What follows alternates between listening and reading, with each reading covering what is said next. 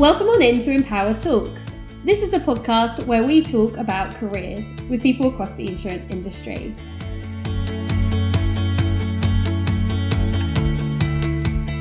Welcome to this episode of Empower Talks, and I'm delighted to have Hannah Melalou with us today, who is an underwriting assistant within fine art at HDI Global Specialty. Welcome, Hannah. Oh, hi. Thanks for having me. That's great.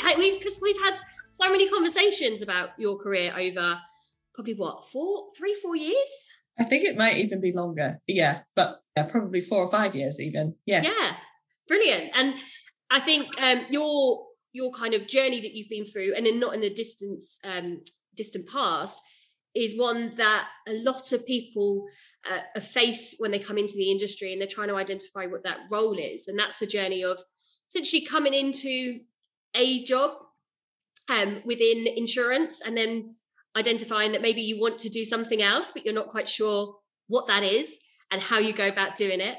And in your case in particular, you were at an organisation that you loved and you wanted to stay in, so you wanted to do that internally. And I know that's something that a lot of people have relayed to me as a challenge and an opportunity for themselves as well. So you're going to be sharing your story on that today.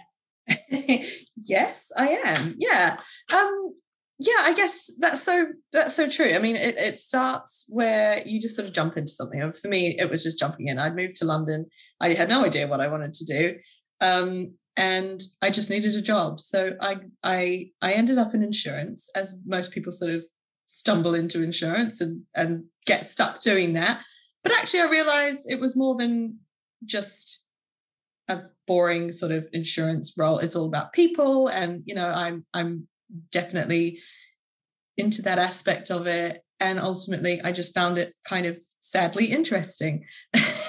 So, I really enjoyed the company that I worked for. I just thought being around these sorts of people, it was great and it was great fun. And and then after a few years, you kind of go, right, what am I actually doing?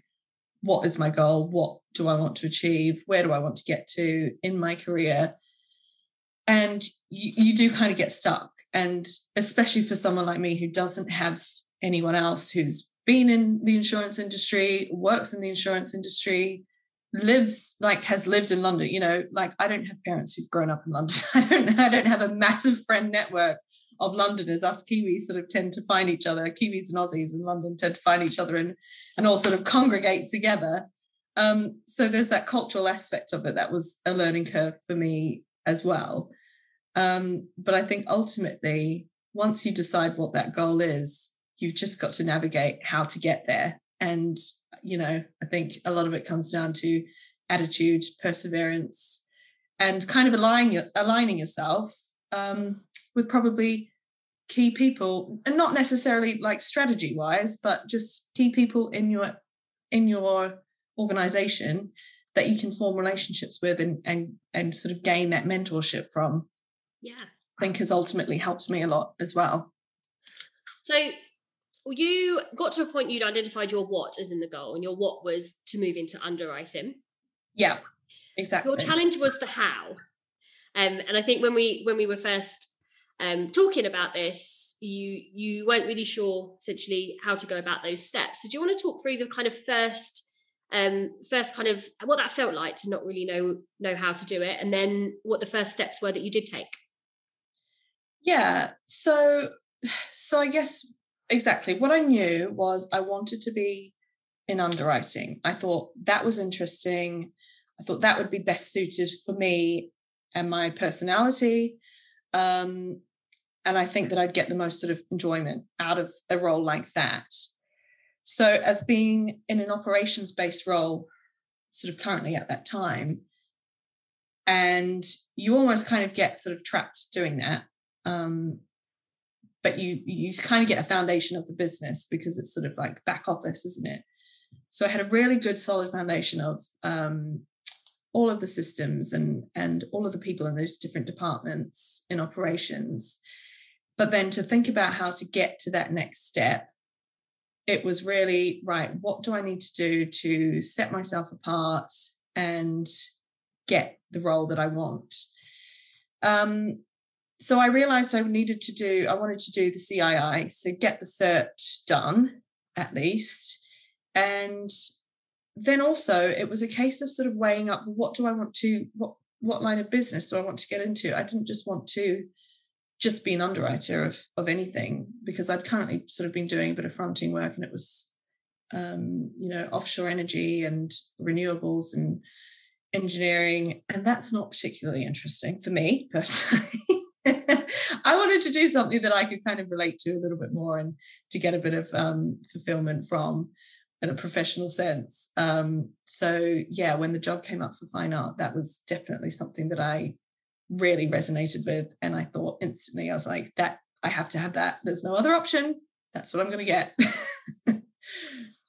And from that kind of point of knowing that's what you want to do, and the job coming up, the scenario for you is one that is one of the common challenges. There was a delay. That took a bit of waiting. How did you deal with the waiting? Yeah, the waiting was hard because, really, we're talking like 5 years that I was sort of waiting to do this. And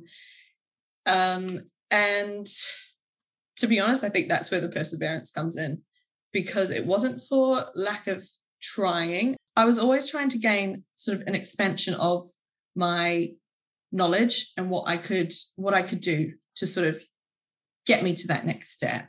But at the same time, in tandem, just making sure that I was creating really good relationships and connections with people in my business, and making them aware that, if you are ever looking for someone, like I really would be interested in getting into underwriting, because no one's going to assume they know what you want to do. No one's going to come up to you and say, "Oh, Hannah, what do you think of this? Would you want to do this?" No one's there looking out for you. You've got to go and do that yourself. So it's having those key conversations with key people as well, I think, which did help me. And I did get some advice from people as well on how to kind of align yourself there. So yeah, the waiting was hard. The waiting was hard when you're kind of a proactive and hungry person that you want some change to happen. But the wait is worth it, because when you finally find something that suits, that feels right, and you can make it happen, then it's all worth it. So it's the circle of control, really, isn't it? The Stephen Covey approach of, you can't do anything about when these roles are going to come up, and the internal processes and structures.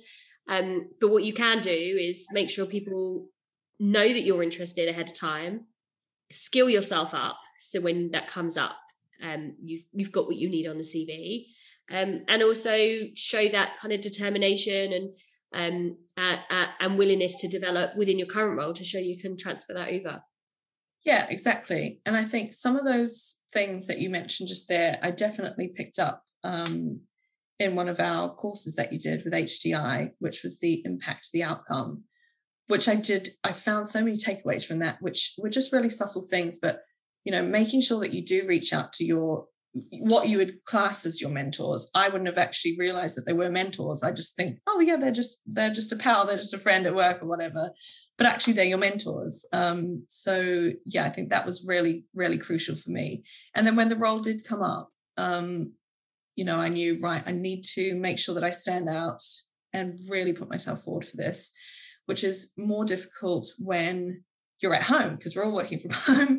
It would be great if I was in the office and I could kind of stumble into the kitchen and say, oh, I've seen that job come up. That's really great. That's really interesting. You can have some of those kind of casual conversations beforehand to kind of, get your name in that person's head, and your face as well, I guess. It doesn't have quite the same impact when you're just emailing someone.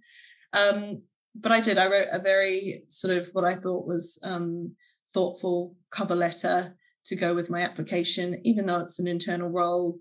I think that's really important to do as well, because, as someone who would be picking up these CVs and comparing candidates, you do kind of want something to make you stand out. And I know a cover letter isn't necessarily going to do that, but I think with the right kind of person who would appreciate that, it worked. And it certainly, I think, worked for my boss. He really appreciated it, and he thanked me for it in the interview. Excellent. And you mentioned doing your CII. Is it fair to describe you as a convert to CII? I think initially you were not necessarily sure it was something you were going to go into. Yes, I think I was just scared more than anything because it had been so long since I'd done any kind of study.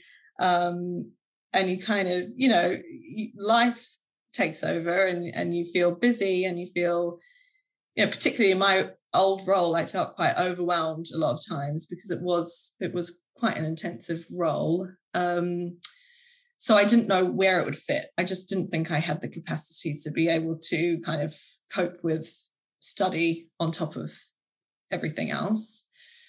But then it was great because when I got my new role, my manager that I would really like to do the CII, and he was fully supportive of that, as is HDI. They are great. And yeah, I think again, it's sort of making sure that you have the time and that capacity to be able to do it, but also having empowered development to have those online classes is sort of like someone holding your hand along the way, which was really, really helpful for me. Yeah, personally, it's been great. And every exam that you do now, you sort of gain that next step. It's just, you feel like you've achieved something, and I just want to keep going. So yeah. You were one of our first students as well on the online app in our first kind of focus group of people where we were testing it out. Oh, cool. Yeah. I think at the point you were doing it, we had our pictures on all of the slides and things like that, and we were debating whether we should keep that in or switch to audio bits and so on. So the feedback you gave at that point was actually really helpful for us in terms of working out what the learners valued and where the time was worth really putting it into. Yeah, definitely. No, I love them because I just find it's so easy. No, I won't say it's easy. I'll say it's so it's just so useful, especially when you're working from home. If you've got a busy day, but actually you can take 20 minutes to, quickly do a tutorial or something like that, just to kind of get your head back into it. And that's what I've sort of been doing. And it was just seemed a lot easier to fit it into my day. So I just think they're great. I'm a big advocate for it. So what kind of learner do you think you are?